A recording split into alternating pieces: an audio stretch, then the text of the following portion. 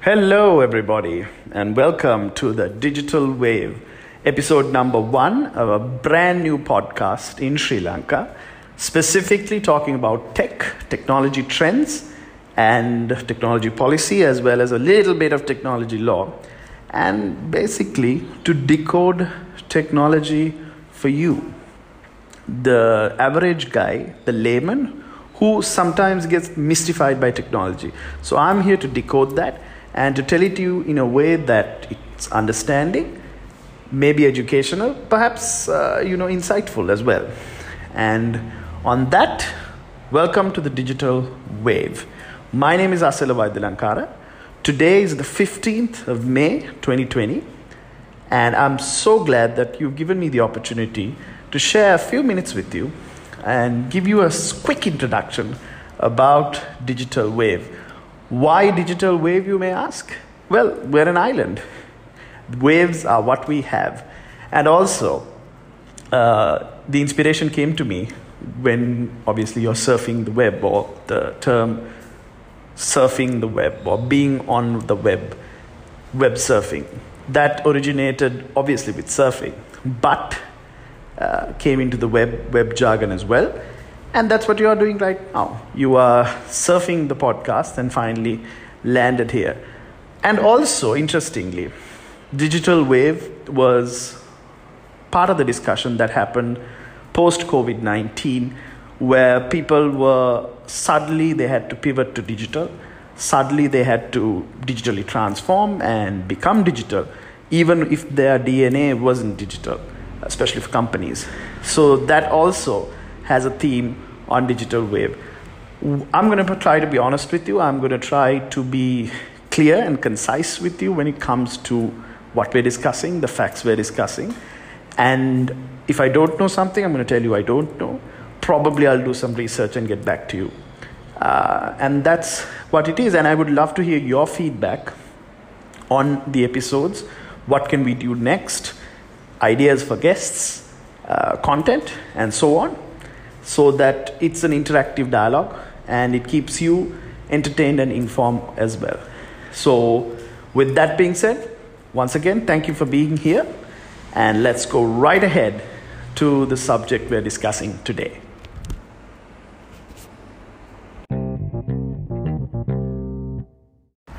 So let's jump right into the topic that we were going to talk about.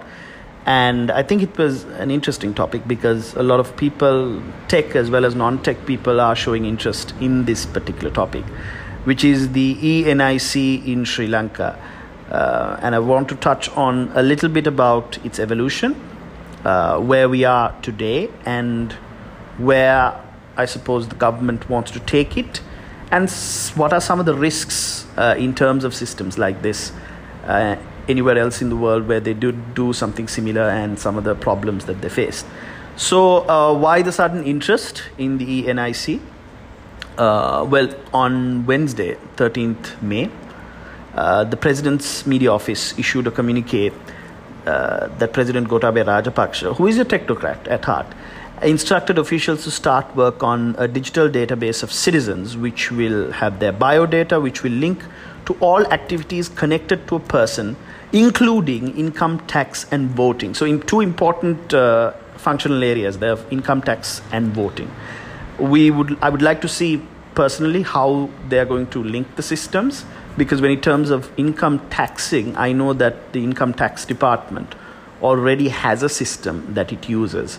So it's interesting to see how it will link into each other. So I'll come back to that. And voting. Now that's a big one, because theoretically voting in Sri Lanka is always driven manually. It's mandated by law that it has to be driven manually. So this is the first time that we're actually talking about digitizing something like that. I'll go on to the communique. Individual biodata could be viewed physically as well as through the internet. The new identity card, which contains the most accurate data, comprises information required by departments and agencies that are governed under different laws. So this actually tackles the main challenge of the eNIC project per se, because interestingly, the eNIC project or the eNIC program was the brainchild of President Gotabaya Rajapaksa when he was the defense secretary, I believe in 2012, if I'm not mistaken. Yeah. So the main challenge is the agency that issues the NIC, which is, I have it right here. The agency that issues the NIC is the Registrar of Births and Deaths under the Births and Deaths Registration Act, which is a one entity. Now, but the problem is that entity is entrusted to issue just an NIC, and that's where its job starts and ends. So the interoperatorship between the NIC, there are certain institutions that require you to have an NIC. They don't really link into those, driving license, passports, so on. So they don't really link up together. So this has always been the challenge. So if you're actually building a system, it's always, everybody focuses on their, little castle. So the Department of Registrations would say, yeah, NIC registration and maintaining the registries are thing, but you want us to talk to the motor traffic department, for example, well, that's not really our thing.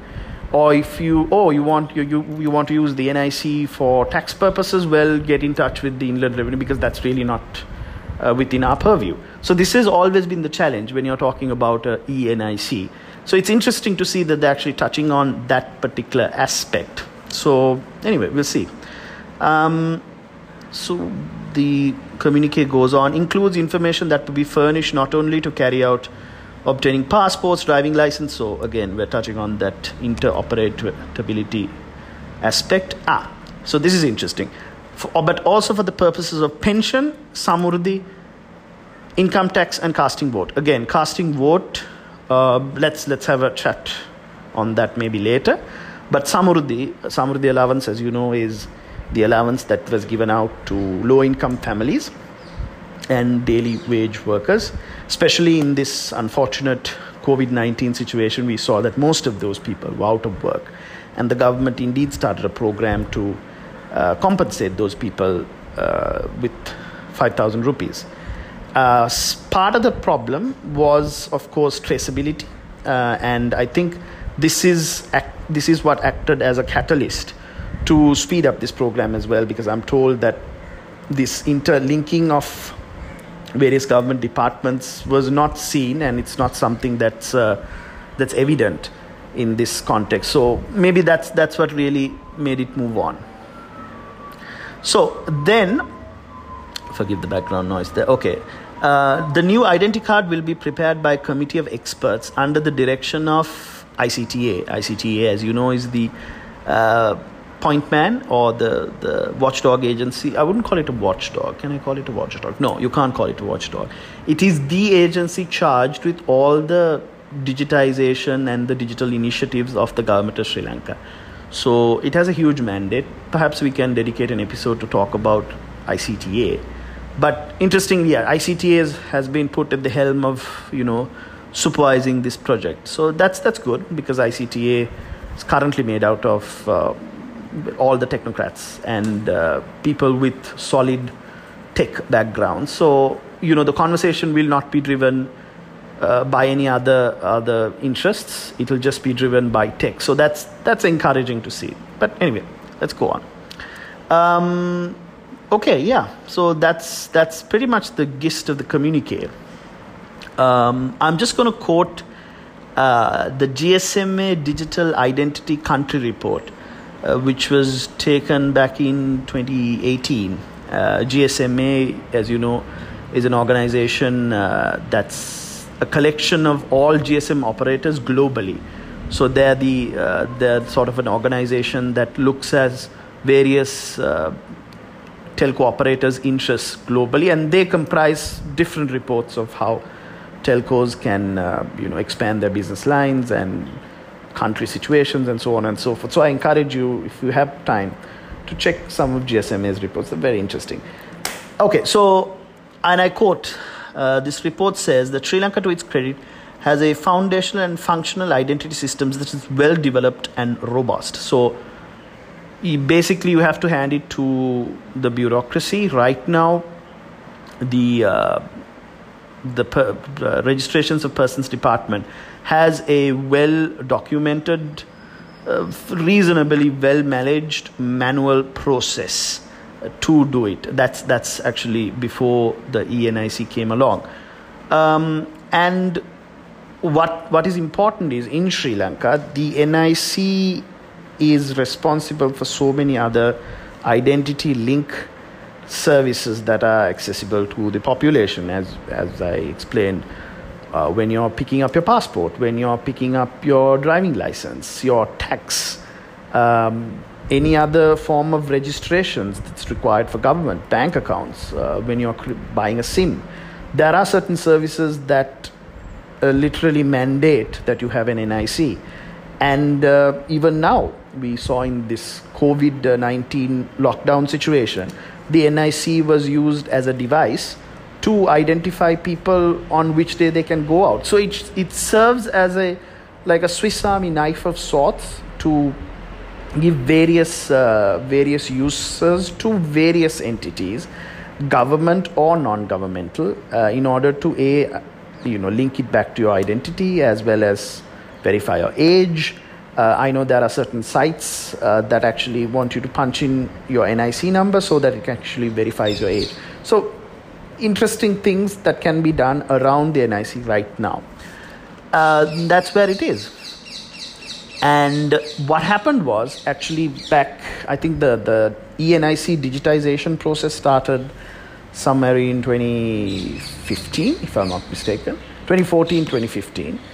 And then the first ENIC was issued in, 27th October 2017, which actually featured a machine-readable barcode, and it stored biometric data. So right now, if you are taking an NIC brand new, or if you're 15 or 16 right now, teenager, and you're taking your NIC, the process would entail you giving your biometrics, and basically they capture your biometrics at that point.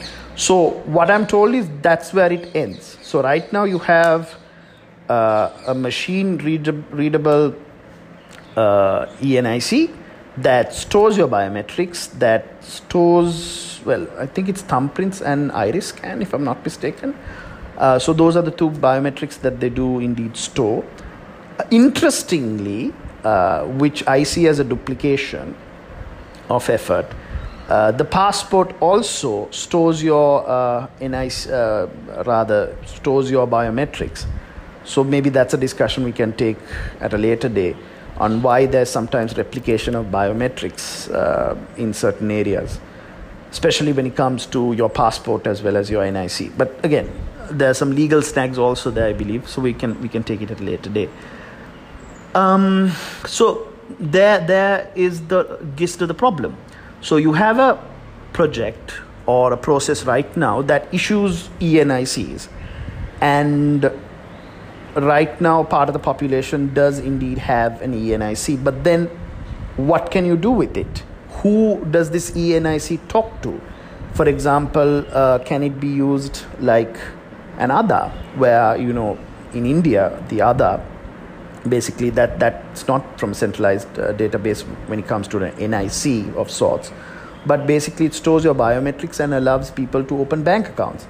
Right now, we can't do that. The KYC, or Know Your Customer, which is the process that banks use to verify your identity before you begin an account, that is linked to an NIC, but that's not linked to biometrics. So you can't walk into a bank and just give your thumbprint and start an account.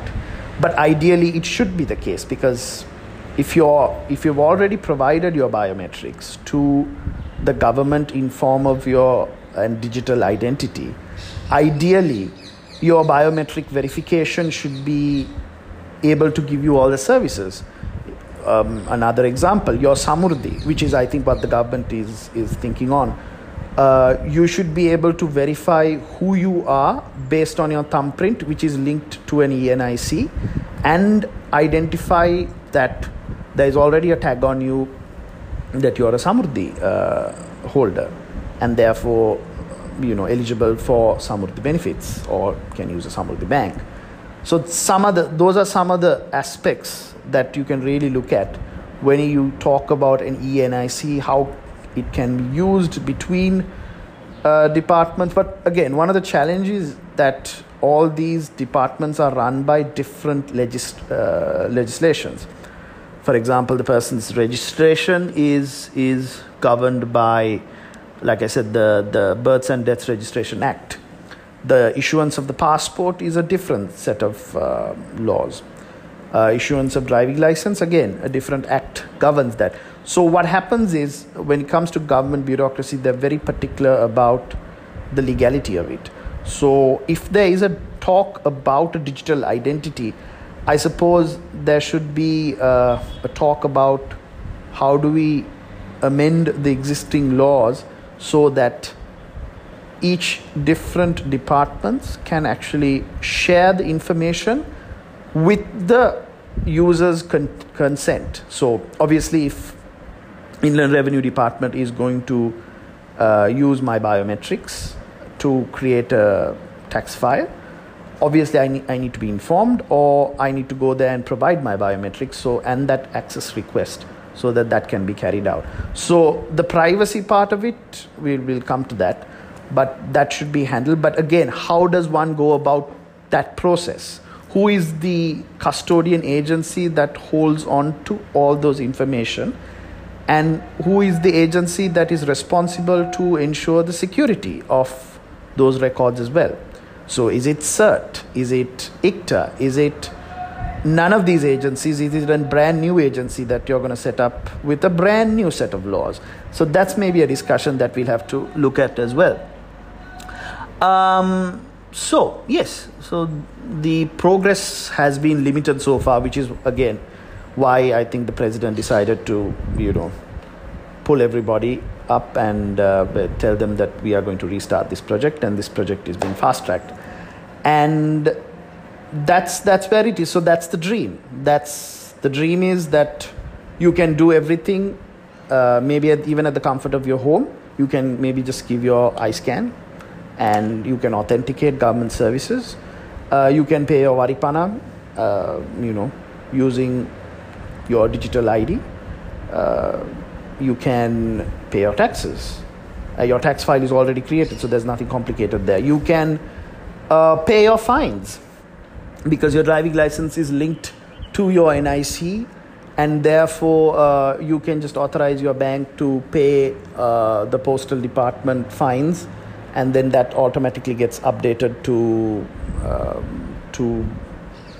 postal department pays the fine, and that automatically gets updated to your driving license. So there's so many different areas of how you can play about this, and how much of efficiency you can give to people when it comes to government services. But again, that's not the point is not that. The point is you really have to decide who is holding on to that data, who is looking after that data, and who is going to decide how that data is going to be dispersed, which comes to a second point of how these different agencies will communicate with each other. Is it going to be using one platform? Is it going to be different modules? So again, this is all very interesting discussions. I know there are some literature about this floating about, but certainly these are some of the aspects that we need to look at when you are talking about a holistic digital identity. And also, what's more important, are you going to link it to our healthcare services? Because right now, there's something called a personal healthcare number, PHN, that government hospitals use. So you can just give your NIC, I think you're given your biometrics as well. And that suddenly, basically your health profile is created. And that is shared among all the government hospitals. So if you visit one government hospital and later you visit another government hospital, your health records are there. So is that going to be linked to your digital identity? So these are some of the discussions and some of the policy aspects that needs to be looked at. And I'm glad the president has assembled such a team to look at this. And yes, now comes to some of the challenges of this. As you know, when there's a database of truckload of information about people, it's going to be a target for cyber criminals, because any collection of information, any data set that's rich enough is worth some amount of money if you sell that information on the dark web. And the dark web is, I'll do an episode on the dark web, but for the moment, it's not the regular web. It's what we call unindexless sites. So I'll get to that. I don't want to get too technical with you guys, because like I said, I want this podcast to be about layman's coming here to understand what's going on and maybe decoding some of the tech that we are talking about. So I'm trying to keep it as simple as possible. So the idea is, if you have a set of records and it's worth something, people will try to steal said records. We've seen it happen many times, and I'm just going to give you a couple of examples that happened not too long ago. This is this year and last year. So just to give you a context, the government of Quebec, Canada, in February 2020, the government of Quebec admitted the data breach of potentially impacting around 360,000 teachers employed in one Canadian province. Gentral, New Zealand, that is again February 2020, a savings scheme provided by the New Zealand government reported a security incident, 26,000 records stolen. Aurora Water in the US, January 2020, customers of Colorado water supplier was attacked and stolen. Jailco, again in the US, again January 2020. Researchers discovered Jailco, a provider of prison services in the US, was leaking data related to about 20,000 prison inmates. The Brazilian government in October 2019, 92 million citizens' details were sold on the dark web. Sberbank, Russia, Russian police, that's again October 2019, Russian police opened a case against an unnamed former employee of a state-owned bank who allegedly confessed to selling credit card details of 5,000 customers. There's only three more. Supreme UK, a private biometric company which supplies organizations including London's Metropolitan Police, exposed a database that included more than 1 million fingerprints, usernames, password, facial recognition data. There you go. NRA Bulgaria, Bulgaria's tax authority, was hacked in 2019, or July of 2019. An incident affecting more than 5 million people. The country's finance minister admitted that 3% of the agency's database had been hacked. And finally, City Power, South Africa, again February 2019, ransomware hit Johannesburg's electrical supply, with the state-owned power losing access to customer-facing systems. The incident affected more than 250,000 people. So, a long story short, just a few examples. I just wanted to keep the timeline rather limited because, there's been so many breaches when it comes to government agencies. Plus, there is always a challenge when it comes to government agencies, because sometimes governments don't disclose breaches. Now, if you're in the EU, GDPR, as per GDPR, which is a law that governs the entire European Union region, you have to disclose a breach. But certain governments, certain agencies sometimes decide to disclose the breach, sometimes decide not to disclose the breach. So we can look at disclosing breaches also when it comes to Sri Lankan context, because I know many Sri Lankan companies also are very reluctant to disclose a breach because they feel it's going to affect them or their brand equity or their public perception in a negative way. But we can get to that. So that's a long list of very recent one, but one of the two biggest hacks or two biggest data breaches that I want to talk about is one for the Singapore health authorities called SingHealth, which basically all the health details of all the Singaporeans are stored in this particular database, and it was hacked, including, this was in 2018 I think, yes, including the details of Singapore's Prime Minister. So very sensitive. You have a situation where your personal health records are exposed, and we don't know what harm can come to you. That's one. Number two, the other one is very close to home, across the Pork Strait, India. The Aadhaar system was hacked, and some of the details of some of the data of Aadhaar was available online and was exposed. So again, you have instances of agencies or centralized government databases being breached, being hacked, and also, government databases being exposed. So the trend is very simple. There is people who are out there to expose these details, and you cannot at any point go around saying, no, no one will target us. No, there's enough and more examples of enough and more countries suffering data breaches in a government level. So what I want to do, and one of the risks that we do run when we're doing this, is, making sure the systems are reasonably secure. I mean, granted, any malicious entity that puts enough resources and effort into trying to overcome a system will be successful. I know, controversial statement, but that's the crux of it. You can't say that my system will not be hacked. It's a very fallacious belief. You can't say that. The fallacy of that belief is, if somebody spends enough time and effort studying your system, studying your systems, and studying the security of your systems, your networks, and so on and so forth, they will find a vulnerability that they will exploit. It's similar to a burglar. You can't say that my house cannot be burgled. You have taken reasonable precautions to make sure your house will not be burgled. Maybe you have a CCTV system. Maybe you have a watchdog outside. Maybe you actually have a physical security person outside.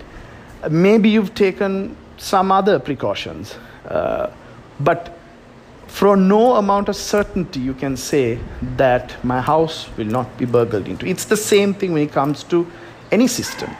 There is a certain degree of risk that you run, and there is a certain degree of risk that you have to take, which is acceptable. That does not mean that you stop digitization or digital transformation in any way or form. But that does mean that you take reasonable precautions, because if you look at most of these data breaches, it was done by exploiting very simple weaknesses, which should have been business as usual, which should have been done anyway, or should have been there. Or, if somebody took a little more effort to look at these things, it could have been avoided. So this is my fear. Primarily that we do this, and we do create a database, and, within a year, it gets hacked or the data gets exposed online. So that is one of the repercussions that I'm worried about. Also, again, the legal part of it. Who owns that information? Who takes care of that information? Who's managing that database? How will each agency share? More of a secondary concern, but primarily, how secure is this information, and how serious are you taking that? Where will it be housed physically? Will it be in a server in Sri Lanka? Obviously it will be, but where? So these are some of the questions, I suppose, that will be debated in this policy forum or this task force that has been established. But again, one thing I didn't see was an emphasis on security, an emphasis on how we are going to make this cyber secure, how we are going to ensure that these systems are hardened in a way that would make it difficult for it to be breached. So that's some of the concerns. But like I said, this is the right way to go. We need a digital ID. We need ENIC, which makes government fundamentally better and efficient at dealing with people's problems, and basically cuts the foot traffic in most government agencies as well. So you don't have a situation where you'll have to stand in line in your divisional secretary's office, or your Inland Revenue Office, or your Department of Motor Vehicles Office, or so on and so forth. So many different agencies where you don't need to stand in line, or you don't need to waste a lot of time in those agencies, because the services will become seamless. That's good. That is accepted, And right now, if COVID-19 has taught us something, theme of the program, theme of the podcast, the digital wave has hit. So right now, what you have to figure out is, what are you going to do about it? And I think I'm glad that the government is being proactive about the digital wave. It's already here. Some companies are completely underwater, and we'll talk about that. But certainly a proactive measure on how we can take it forward. But I would like to see a little more emphasis on security. Maybe look at some security standards. I know ISO has several security standards. There are data protection standards recognized globally. So we can say, okay, this database is in line with ABC standards, and those are world recognized standards. So that gives you a little more comfort. But that's perhaps an area that the government or the agencies in charge of this project can look at. I will give you an update of how this program or how this project is progressing. But there it is. Hopefully, the NIC that we all trust and love will be digitized in the near future. We may be looking at government services being linked. We may be looking at doing some of the government services at home on a digital format. And basically, maybe through your phone, validating biometric data and authorizing certain services, or carrying out payments or carrying out government related services through your phone, not physically required to go to an office. So that's the dream. I think most of you will be glad in Sri Lanka to have that dream. So, and that's it, ladies and gentlemen. Thank you very much for paying attention. Thank you very much for listening. If you have any questions, please feel free to drop me an email. I will link my details. Plus, I'm on Twitter, Asela @AselaW. That's my Twitter handle. You can @ me anytime. I'll be glad to discuss anything related to this podcast, clarify anything. On this particular topic, I've already written a very small article for the folks at README, Inosh and his crew. So hopefully I will link that once that's available as well. So that's the first episode from the beautiful island nation of Sri Lanka, the digital wave. Thank you very much for listening, and thank you very much for spending the time listening to me, and I hope you gained something. Love to hear your feedback. Hope you have a wonderful day, and hope you have a great weekend, because it is Friday, so the weekend's coming up. Enjoy, ladies and gentlemen. Stay safe. Wash your hands. If you are in lockdown anywhere in the globe, please look after yourself in these difficult times. And once again, thank you very much for joining in program number 1, The Digital Wave. Ciao.